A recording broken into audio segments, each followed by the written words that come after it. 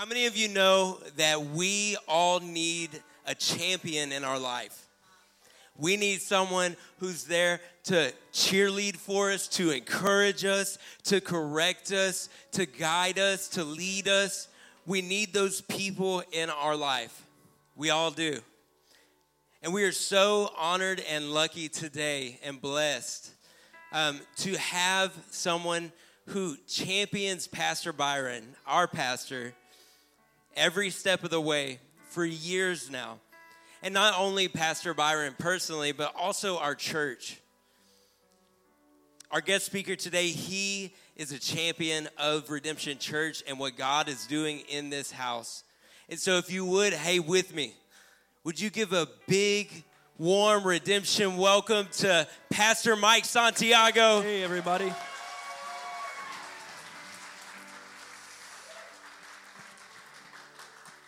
My dad sold fireworks as a kid.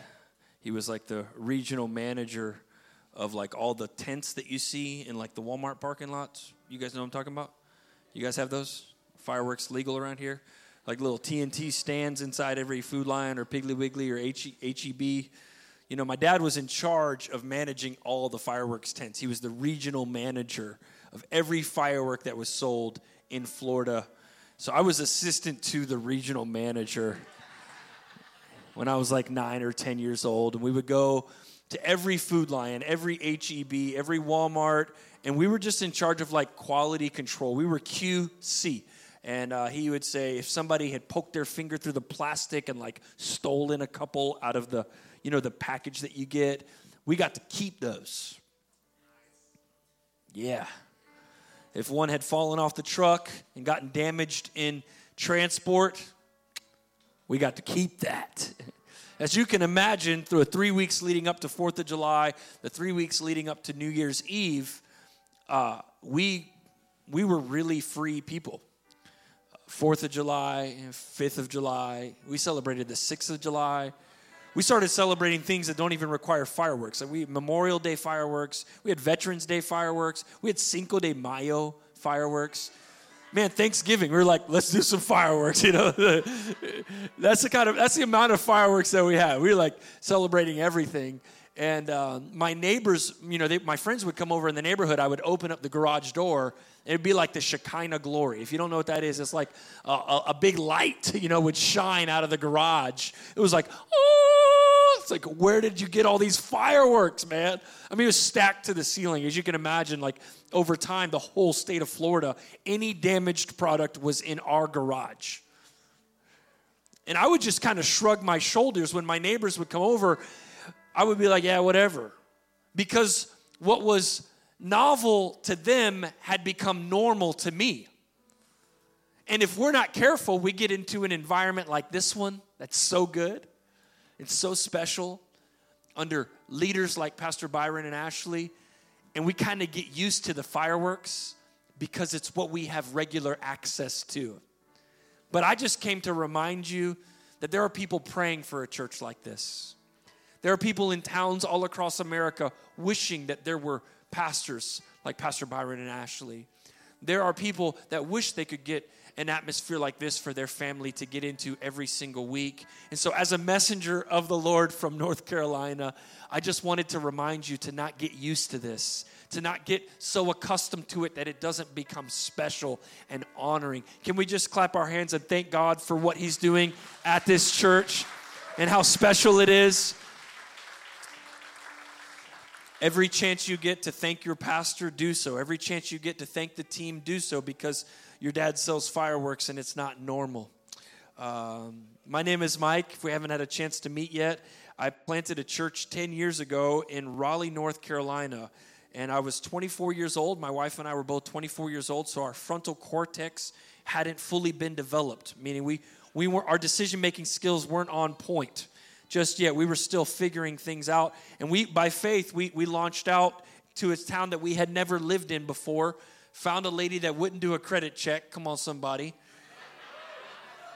She's like, first and last. I'm like, no security? She's like, no security. I'm like, no credit check? She's like, no credit check. I'm like, here, take my money.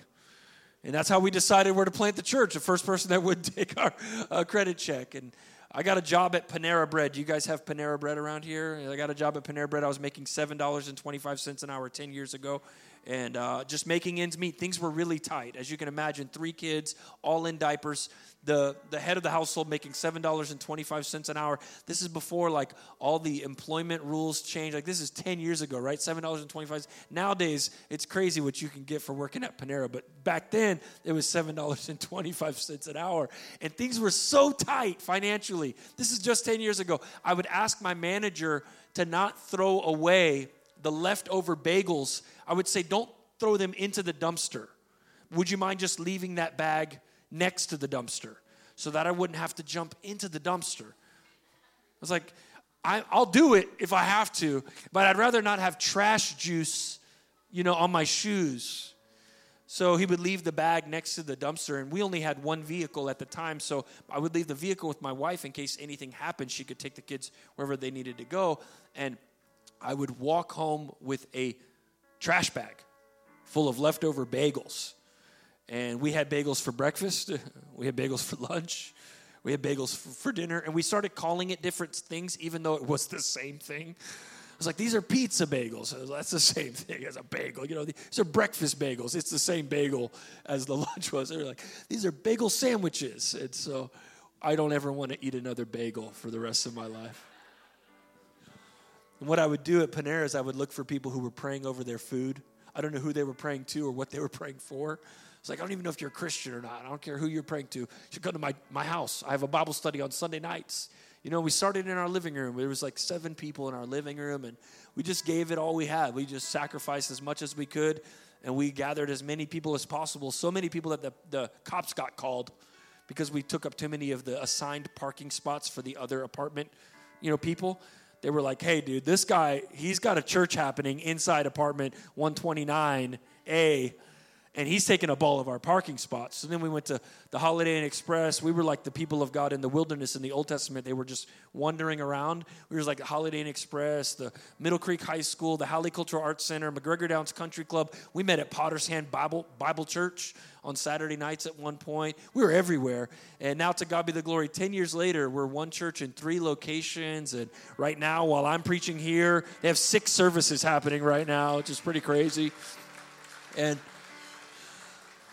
I don't say that to brag or to boast, but I say that because I can see the same spirit on your pastor and on this church.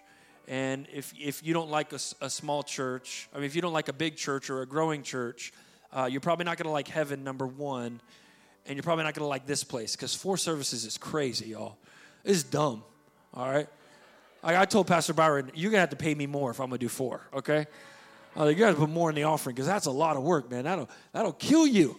So you need to pray for your pastor and also, give to the Multiply campaign because we got to get some more seats up in this building so that we can reach more people for Jesus. And it's an honor to be here today. I feel like I'm at home. Like this venue just reminds me of like I used to be in a band.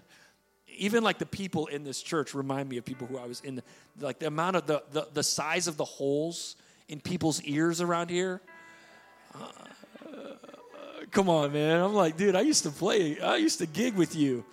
We used to go on tour together, I even think they have a picture of when I used to play bass guitar. I played bass guitar for a band called the 8th Hour Romance. That was me. Yeah, I never gauged my ears, but I was with you guys. I just feel like I feel right at home with this group, I look around this church, and we were with some leaders last night. I'm like, man, yeah, these are my people. I could preach to these people. Like, I might look put together now, but that's the real. I didn't know where I was coming. I only brought one outfit, so I would have dressed like I would have been the rock star too. I just didn't know where I was. Nobody told me that y'all were the emo kids from the 90s because I would have been. You say, don't. So, anyways, Romans chapter 8. Are you ready for God's word? I love preaching. In case you're wondering, it's my favorite thing to do outside of like be with my family, all the regular stuff that people say. Preaching is my favorite thing to do.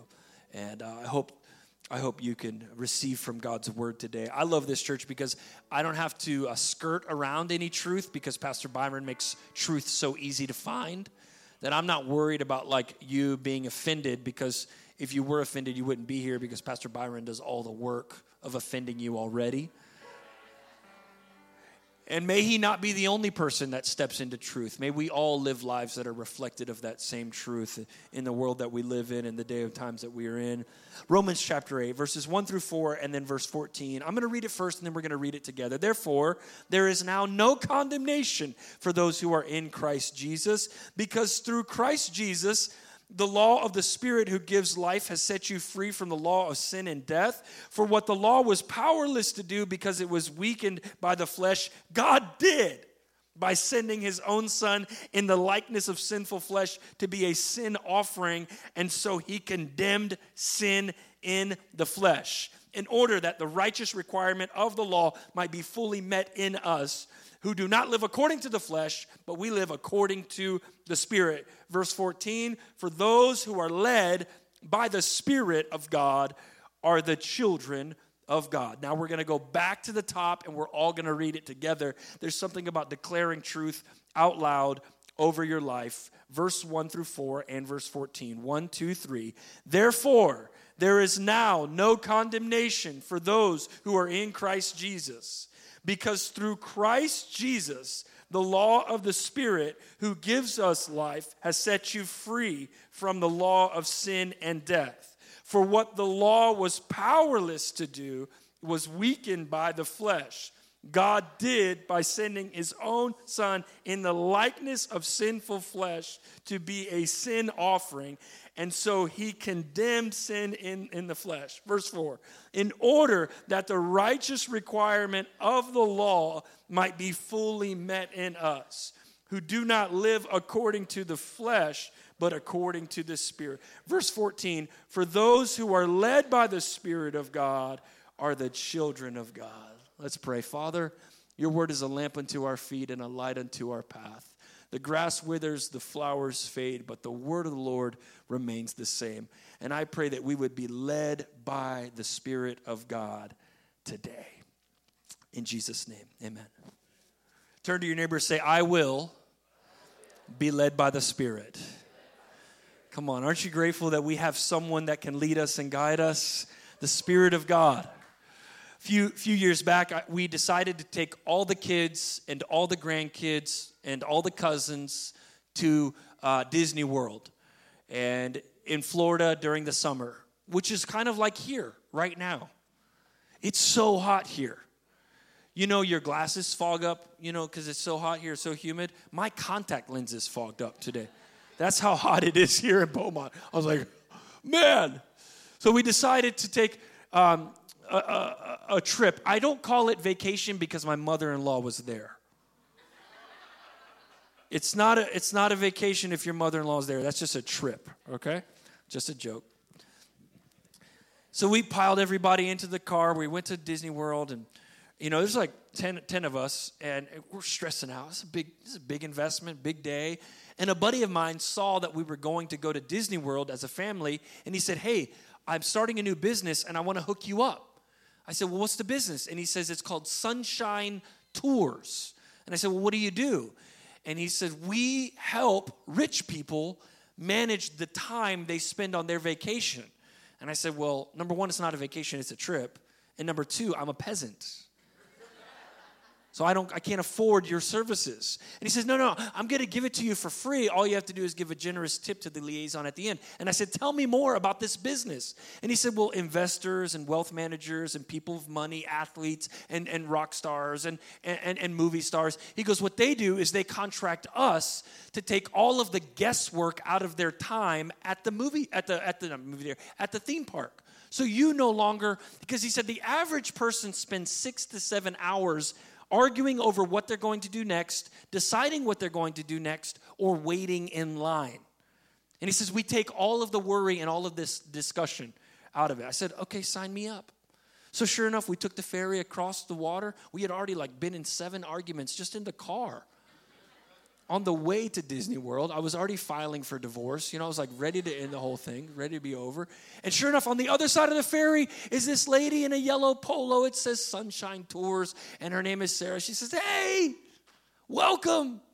We're so glad you're here. And she said, give me all your tickets. I'm like, okay, gave her all the tickets. She puts them into her little app. She goes, all right, are you guys ready? We're ready. And she takes all of the decision-making power away from my father-in-law. But he's a control freak. He sells cars. He's always in control. He has you right where he wants you at all times. It's your idea, but it was his idea to begin with. You know, I don't know if you ever met somebody like that. But she starts to say, okay, everybody, when the doors open, everyone's going to go to the left, but we're going to go to the right. She said, all the families are going to go this way, but we're going to go this way. I'm like, okay, sounds good. We follow her, and sure enough, everyone goes to the left. She knew exactly, and we go to the right. No line. Ride 1, no line. Ooh, nice. Ride 2, no line. Ride 3, no line. She goes, after ride 3, she goes, does everyone need to go to the bathroom? And everyone's like, yes. She goes, I know this because I do this for a living. Everyone always has to go to the bathroom. And she goes, the bathroom is right here. You know, I don't know if you've ever been at a theme park. You got to go looking for the bathroom, you know. Not with this lady. She knew when you needed to go and where you were going to go to the bathroom. How does she know when we all needed to go at the same time? So right there's after ride 3, the bathroom was right there. She goes, okay, ride 4, no line. Ride 5, no line. She goes, you guys are all hungry right now? We're like, yes, we are. How'd you know? She goes, and she sits us in the corner of the restaurant. She goes, I'll be right back. She goes, if we all go in the line, it takes too long. But I'm going to take all your orders here, and then I'm going to take them through the app all the way to the side entrance, and then I'm going to bring you all your food. 10 minutes. Food was there. Like, how'd she do that? She knew when we needed to go to the bathroom, when we needed to eat. Ride 6, ride 7, ride 8, no line. Done by 2 p.m. All the rides. And I would walk by other families who were literally experiencing the wrath of God together. And I hadn't even broken a sweat. My wife and I were actually holding hands.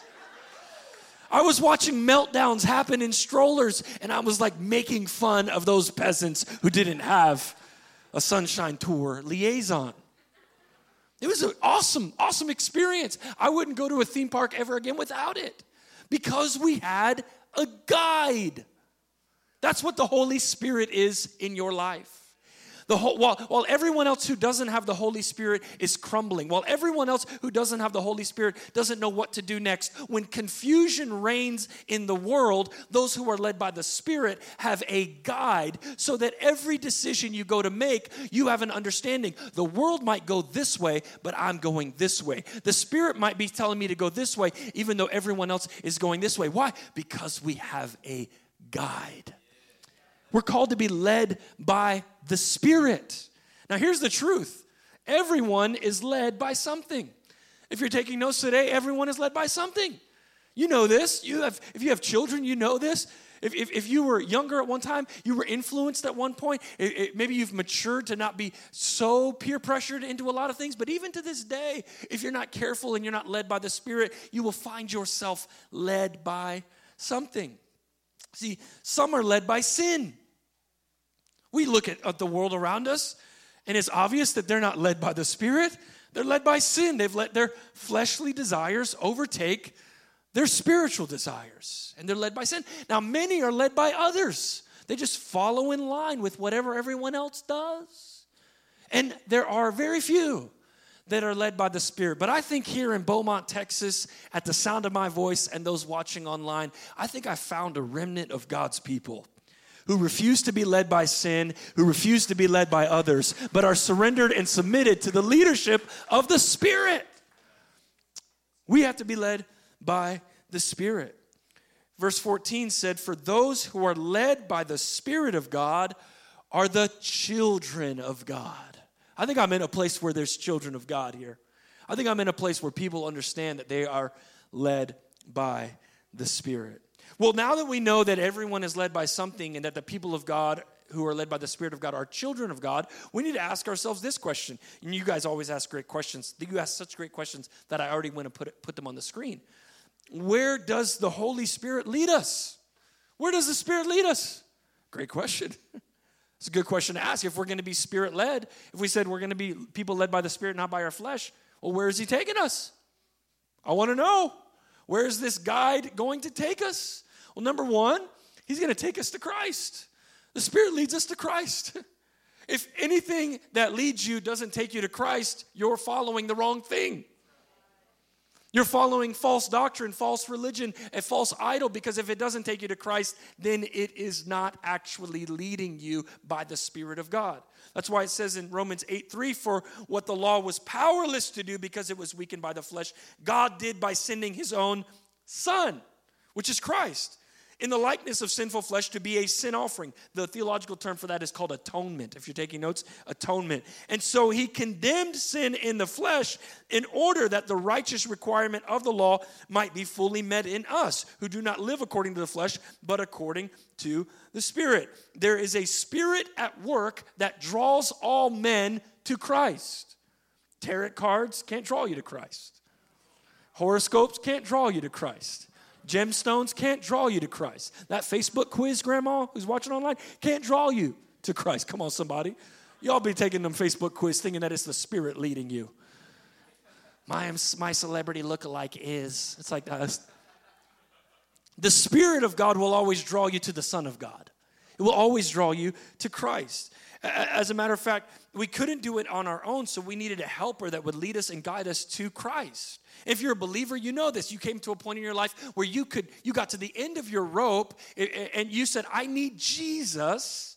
And the Spirit led you to Christ. And now your eternal destiny has now been secured through the blood that was shed on the cross. A.W. Tozer said it this way. He said, I don't want the world to define God for me. I want the Holy Spirit to reveal God to me. Come on, I'm not looking for your opinionated God. I'm looking for the real God of the Bible, the real God that comes to show me through to Christ, who Christ is. And the more the Spirit leads you, the more you'll love Christ. The Spirit will never lead you to love Jesus less. Oh, the Spirit told me I just shouldn't be so in love with Jesus. That ain't the Spirit. That's probably the Chinese food that you ordered too late. I don't know what's leading you, but it's definitely not the Spirit, you know? The Spirit will also lead us to peace. Number 2, the Spirit leads us to peace. The Spirit will never lead you to anxiety. The Spirit will never lead you to confusion. The Spirit will never lead you to depression. The Spirit will never lead you to misunderstanding or fogginess. The Spirit will always lead you to peace. As a matter of fact, Jesus himself is the Prince of Peace. And then before he left earth, he said, peace I leave you. So he actually gave us the same peace that he has. So if you're in an anxious situation or a place where you don't have peace right now, seek the Spirit, because the Spirit is not going to lead you to more anxiety or more anxiousness. He will lead you to peace. It says in Romans 8:5 that those who live according to the flesh have their minds set on what the flesh desires, but those who live in accordance to the Spirit have their minds set on what the Spirit desires. Now look at this. The mind is governed by the flesh. The mind governed by the flesh is death, but the mind governed by the Spirit is life. And where's your Spirit leading you? It's going to be leading you to peace. I know that maybe you're having a rough time at your job. I know that maybe there's some tension in your family. I know maybe it can be tough at times, but the Spirit is going to lead you to peace. The Spirit's going to lead you to peace. Everyone is stressed out. The world is stressed out, but you have peace that the world does not have. You have something that the world does not have. That's the peace of God.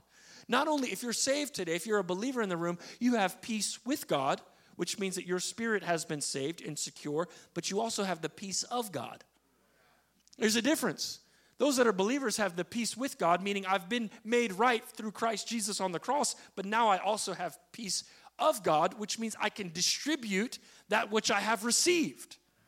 So I can take the peace that I have of God, because I have peace with God, I now have the peace of God, and I can actually become a distributor of that which I have received. So when you walk into the room, the Bible talks about the gospel that's fitted with the shoes of peace.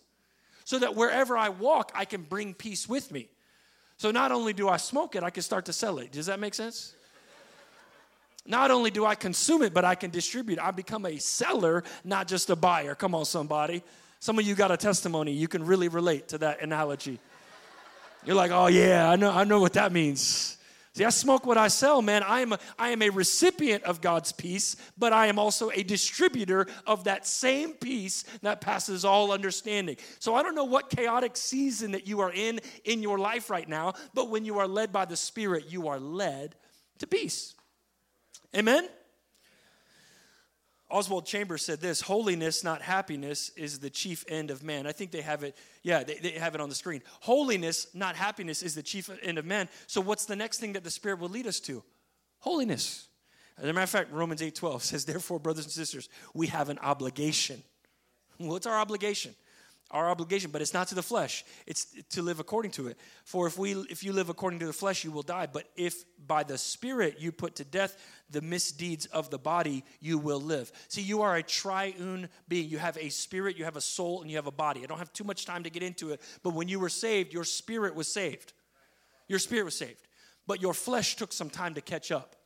That's why you're saved, but you still cuss a little. You know? Because your flesh is catching up to what your spirit has experienced. And what you have to do is you have to tell your flesh, your body, you say, you can't drive, you can ride, but you can't drive. My spirit's now driving. You can't. My flesh wants me to do this and that and this and that, but my spirit knows that that's not holiness or sanctification. The Spirit leads us to holiness. Now, I don't know if you grew up in church. I grew up in church. Now, when I grew up in church, I'm saying like real church. Like I grew up, I was in church 9 months before I was born. My mom, from the hospital to church, never went home. I got dedicated straight from the hospital. They had the baby dedication. Y'all do baby dedications here? Okay. I had my baby dedication when I was 4 days old. My mom ain't playing no games. See, I ain't even letting you in these streets without being dedicated.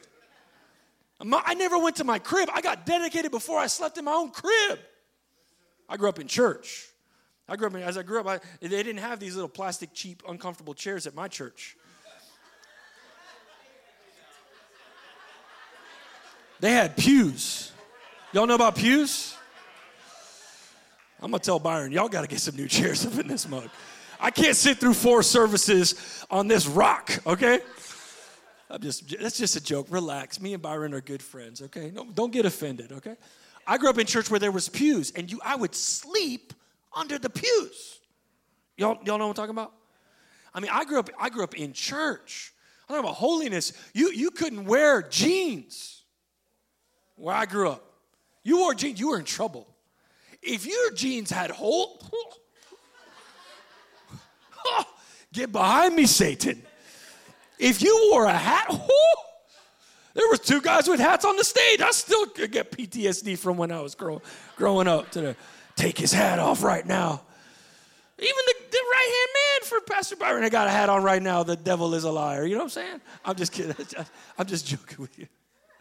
I grew up where, the pastor didn't even come out until the 3rd song. He was too good for the songs. I don't know if y'all grew up like this, but he had his own little room. I don't know what it was. I don't know what was going on. He was holy. He was so holy, his feet couldn't even touch the church floor. He'd come out, man, he'd sit on the throne. I don't know if y'all grew up like I grew up. He'd sit on the throne. He'd judging everybody in their lack of worship. My pastor even had a phone to the sound booth to control the sound from his chair. Turn it down, turn it up. And the stage looked like Jumanji. It had so many fake plants. Y'all know what I'm talking about? I mean, it was Jumanji. It was Jumanji. And there's a big table, do this in remembrance of me, and then there's a big whole sacred desk. I mean, if you preach from a pub table, I grew up like pre-nightclub church. Okay, there was no church. This is a nightclub. I mean, I grew up where this was not allowed, right? My mom saw me preaching from this. She'd be like, that's not holy, you know? Now we got a vape team that is just like in the back, just like.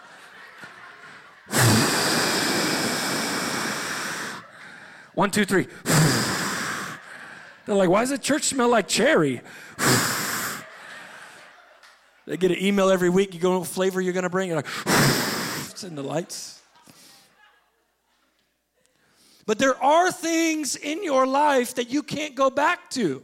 The Spirit will lead you to things. I'm not talking about performance-based things like the clothes that you wear. I'm talking about the posture of your hearts. I'm talking about sanctification. You are saved, your spirit is saved, but you are also being sanctified. So I can't go back to the places that I used to go back to because the Spirit is leading me, and it's called conviction. So you'll go back to the same activity after you're saved, and you'll say, that don't feel the same. It don't satisfy the same. Why? Because the Spirit is now maturing me into a conviction. I don't care whether you wear a hat or not in church. I don't care whether or not you wear jeans or not. But what I do care is that the Spirit matures you into a better understanding of holiness. The Spirit will lead you to holiness. Number 4, the Spirit leads us to understanding our new identity. You are a new person when you receive the Holy Spirit. You're a new person when you're led by the Spirit. You aren't the same that you were. And it's important that you understand that you get a new name, despite that many times the fact is that our behavior doesn't change until later our name changed the moment our name was written in the Lamb's Book of Life. I love what it says here. Because we get a new identity, we get adopted into the family of God. For those who are led by the Spirit of God are the children of God. The Spirit you receive does not make you slaves so that you live in fear again. Rather, the Spirit you received brought about your adoption to sonship. That's our new nature. We are now sons and daughters. And by Him we cry, Abba, Father. This is great. The Spirit Himself testifies with our spirit that we are God's children. Now, if we are children, then we are heirs, meaning we receive from God. We are heirs of God. Now, check this out. This is really important for your theology as to how loved you are by God. Co-heirs with Christ.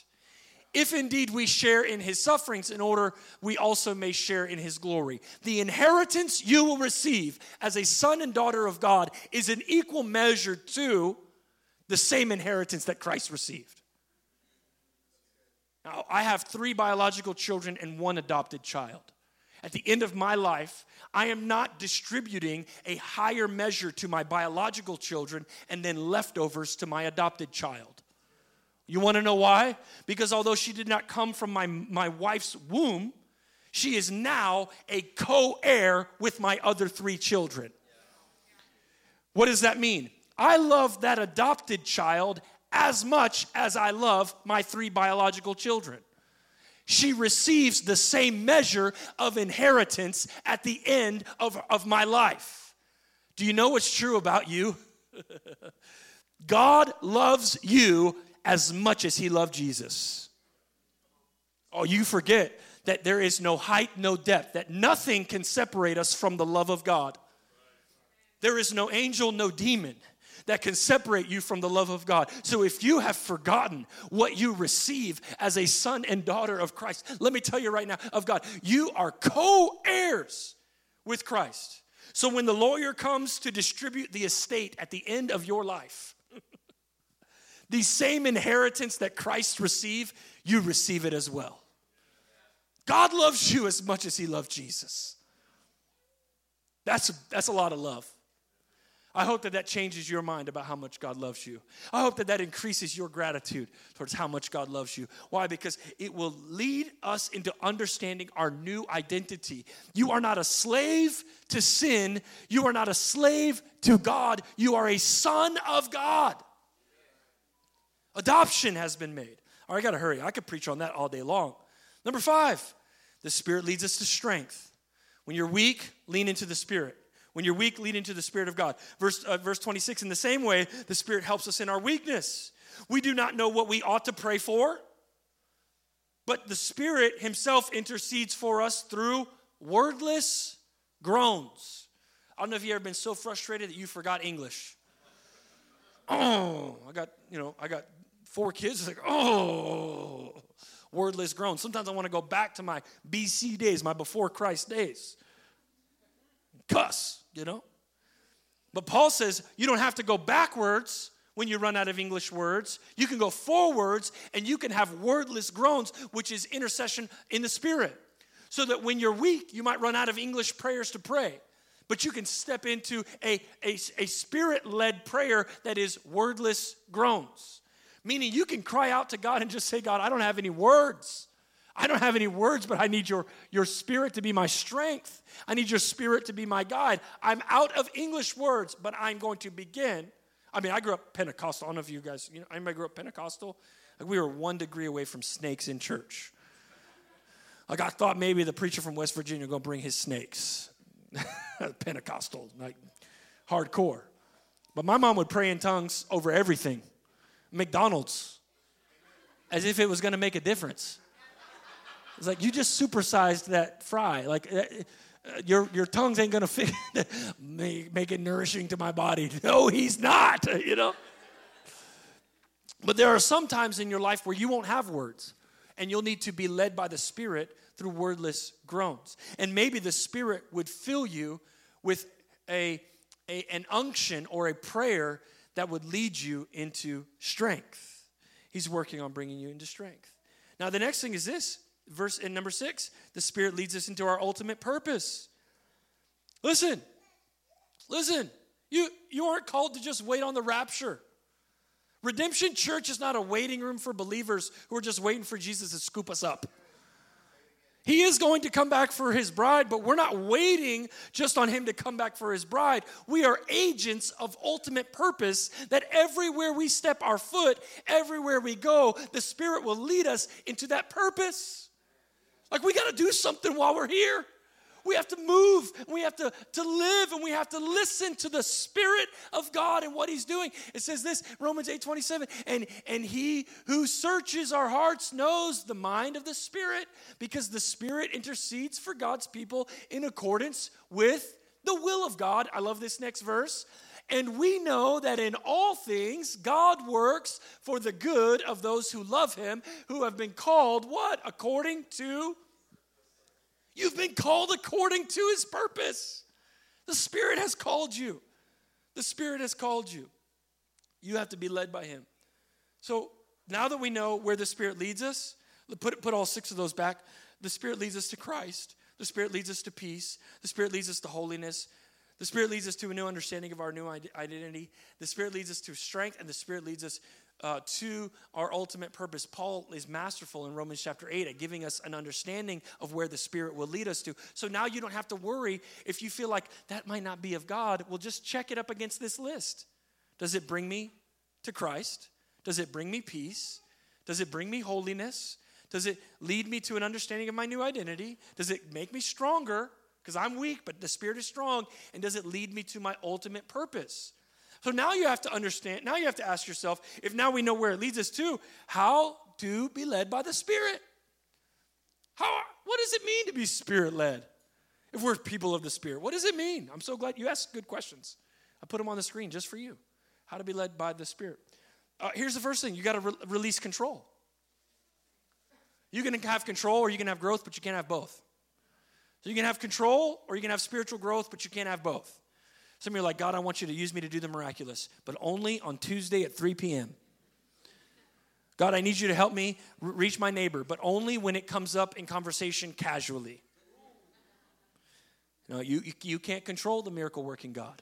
He does things differently. Sometimes he'll take a boy's lunch and he'll feed 5,000 people. Could he have miraculously filled their stomachs? Of course he could have, but he needed the obedience of his disciples to go bring him what they had in order for him to distribute that food to 5,000 people. Sometimes he spits on the dirt and he puts dirt on his eyes. Why are you doing that? You couldn't have just spoken a word? Of course he could have. He didn't even have to speak. He could just tell him, he can just watch and look at him and say, see. But he chose to do things differently. Why? Because we have to understand that it's not our control. When the Spirit starts moving in the church, we gotta relinquish control. We have to willing to surrender to the Spirit. Now, what is surrender? You ask good questions. You ask such good questions. Surrender is the daily choice to let God lead. When I wake up in the morning, God, have your way today. Have your way in my marriage. Have your way for my children's future. Have your way at my church. Have your way when I travel on an airplane. God, put me in a position where I'm not in control and where the Spirit is leading me. Where the Spirit is leading me. As a matter of fact, Paul writes to a church in Galatia in 5:16. He says, so I say, walk by the Spirit and you will not gratify the desires of the flesh. For the flesh desires what is contrary to the Spirit, and the Spirit what is contrary to the flesh. They are in conflict with each other, so that you are not to do whatever you want. In a world where we are affirming people doing whatever they want, we serve a God who leads us into what he wants, which is always greater than what we want. You have to release control. You have to release control. The second thing you have to do is you have to watch and pray. People that are led by the Spirit, they pray with their eyes open. The Bible talks about praying without ceasing. Meaning every chance I get to look someone in the eye, I'm actually watching. I'm yielding to the Holy Spirit. I'm yielding my moments to the Lord. I'm yielding the environments I step into. And I'm saying, God, have your way today. I'm not going to just kind of bulldoze through and just kind of walk through life without looking. I'm gonna pay attention to what people are saying. I'm going to listen and hear the tone. I'm going to hear their countenance. I'm going to look at them in the eye and say, is something wrong? My grandfather spent 55 years on the continent of Africa as a missionary. And he was so good at discerning spirits. He was so good at really understanding what needed to take place. So one time we were getting a lease in a new apartment, and he was there with me in the leasing office.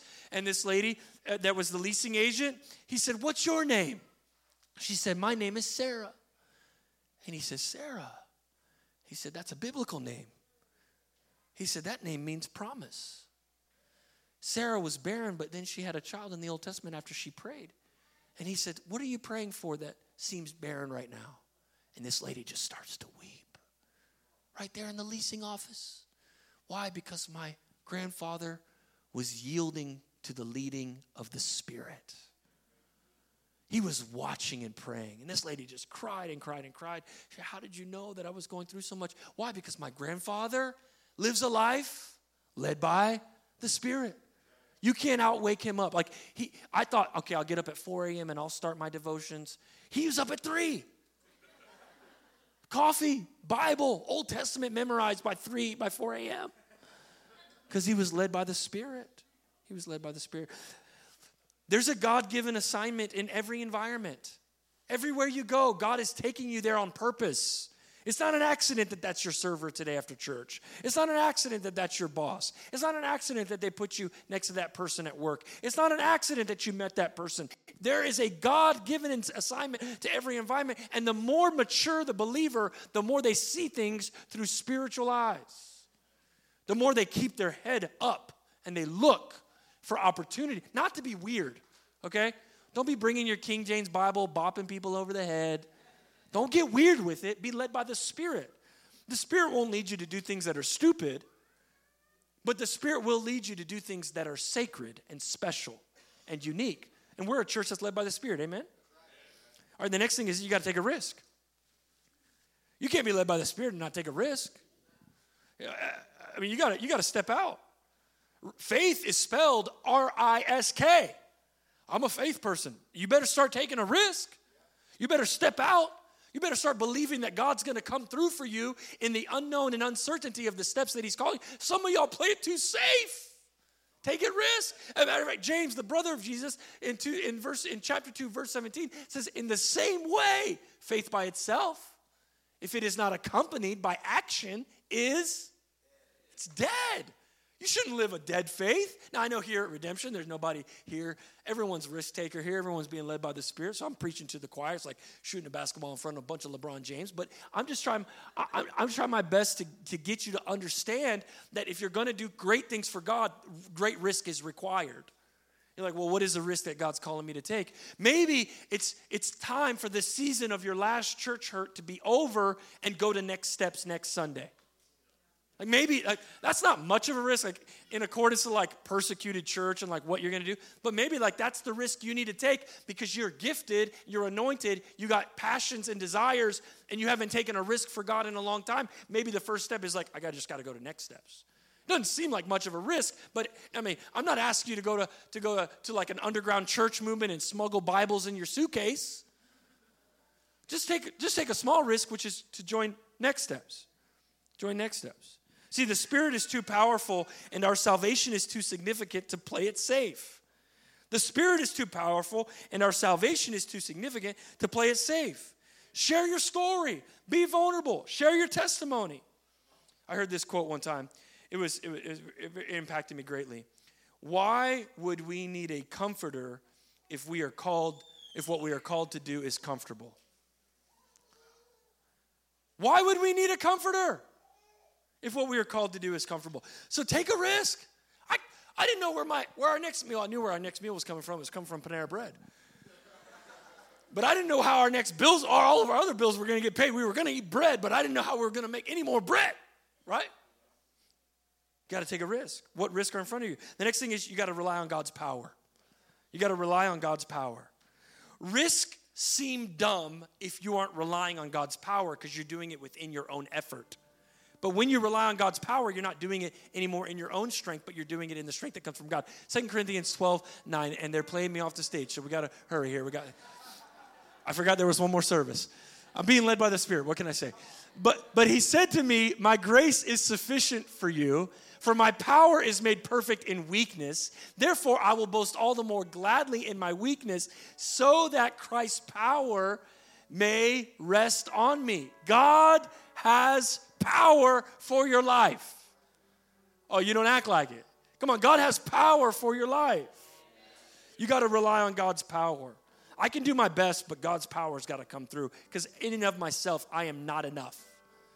But with God's power, my little combined with his amazing abundance, miracles start to happen. Okay, last one. How am I led by the Spirit? You got to give God the glory. You just got to give God the glory. Everything that God does in your life is not because of you. It's because he did it. We're meant to give God, your ministry and the kids' ministry, give God glory. Your parking lot, when you serve in the park, give God glory. Your small contribution to the world, at your job, your loving kindness to the people around you, it's just to give God glory. You aren't doing it for accolades or affirmation here on earth. You're doing it because God receives glory. God receives glory.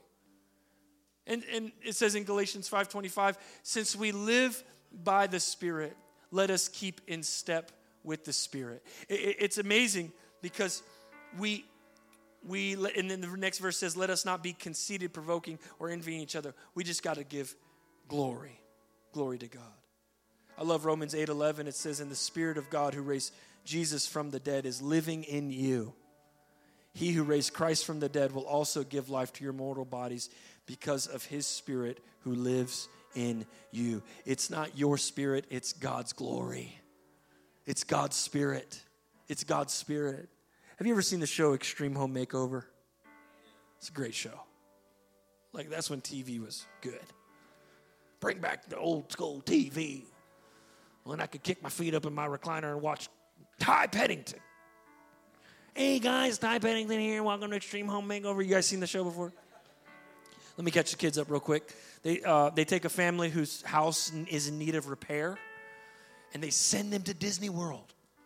And while they're at Disney World, they basically deconstruct their whole house, and they rebuild it. Sometimes they're like a key person in the community, or maybe they need wheelchair access because of someone in their family in a wheelchair. Whatever it is, they make their house the dream home. They take it from whatever it was to be a dream home while their family is at Disney World, which is awesome.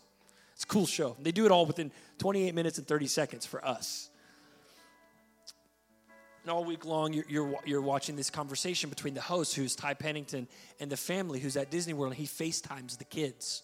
Hey, Johnny, how are you doing? We're here at your house. It's going to be awesome. How's Disney World? It's awesome, Ty. Thanks so much. He goes, I heard you play guitar. I do play guitar. I heard you love Bon Jovi. I do love Bon Jovi. Well, we're making your room a rock star themed room, and guess what? Bon Jovi's right here. And he moves the camera, and like Bon Jovi's in the kids' room. Like, all these dreams come true. He's like, Bon Jovi signs the electric guitar that they're using for decorating the kids' room, you know. He's like, it's your prayer room. And the kid's like, what? He's like, living on a prayer. You know, it's like living on a prayer room, Bon Jovi, you know. Oh, cool, awesome, thanks, you know. Next day, they FaceTime the daughter. Hey, Susie, how's it going? Oh, good, Ty. Thanks so much for asking. It's awesome here at Disney World. He's like, I heard you like Frozen and Elsa. I love Frozen and Elsa. He goes, guess what? Your room is now an igloo, you know. Like, we've imported ice from Antarctica. Let it go. They get to the end of the show, and it's awesome. They have this whole scene set up where everyone's dressed the same T-shirts, like they went on a missions trip, you know. And they all wear the same shirt, all the volunteers that were there helping them. And they start to bring this bus in. And this is when the advertising shows up. I don't know if you've watched the show, but if you watch it closely, it's like Kenmore, they zoom in close. Like, Home Depot, and they zoom in close. And then like Maytag, and they zoom in close. It's like all of the sponsors get their little placement. And they bring this bus in. But the bus is brought in such a way where the bus blocks the family from being able to see the house. Have you guys seen the show? And they start to chant. Do you know what the chant is? Move that bus. Move. It's like crescendoing. There's a crane camera, 50-foot crane, and drone shots, and the music is building. And they're like, move that bus. Move that bus. And you're getting excited because you're now going to see the big reveal of the house that has been redone all week. And all of a sudden they go, shh, and they cut to commercial. Show me the house. Show me the house. I don't care about Subway's $5 footlong deal right now. Show me the house. 20 minutes of commercials later, crane shot comes in. Everyone's wearing the same shirt. Move that bus. Big bus in between the family and the house. Move that bus. Move that bus. Move that bus. And the bus moves. All the shots line up. Do you know what the first shot is after the bus moves? Why do they show the family's face? I want to see the house. The show is called Extreme Home Makeover. I've seen the family all show long. Why do you cut to the face of the family at a show about the house? Because no matter what the trial, no matter what season, no matter what the storm, when they move that bus, you can see the house on their face. I don't need to see the house because I can see the house on their face. When Stephen is getting stoned and murdered and persecuted for his belief, the Bible says in the book of Acts that his face shone with the glory of God. I don't know what season you're in. I don't know what has to move in your life. But whatever season you are in, my prayer for you is that the glory of God would shine on your face. I know your marriage is going through it right now, but may the Spirit lead you to glorify God. I know that things are tight right now financially, but may the Spirit lead you to glorify God. May every room you walk in reflect the glory of God on your face.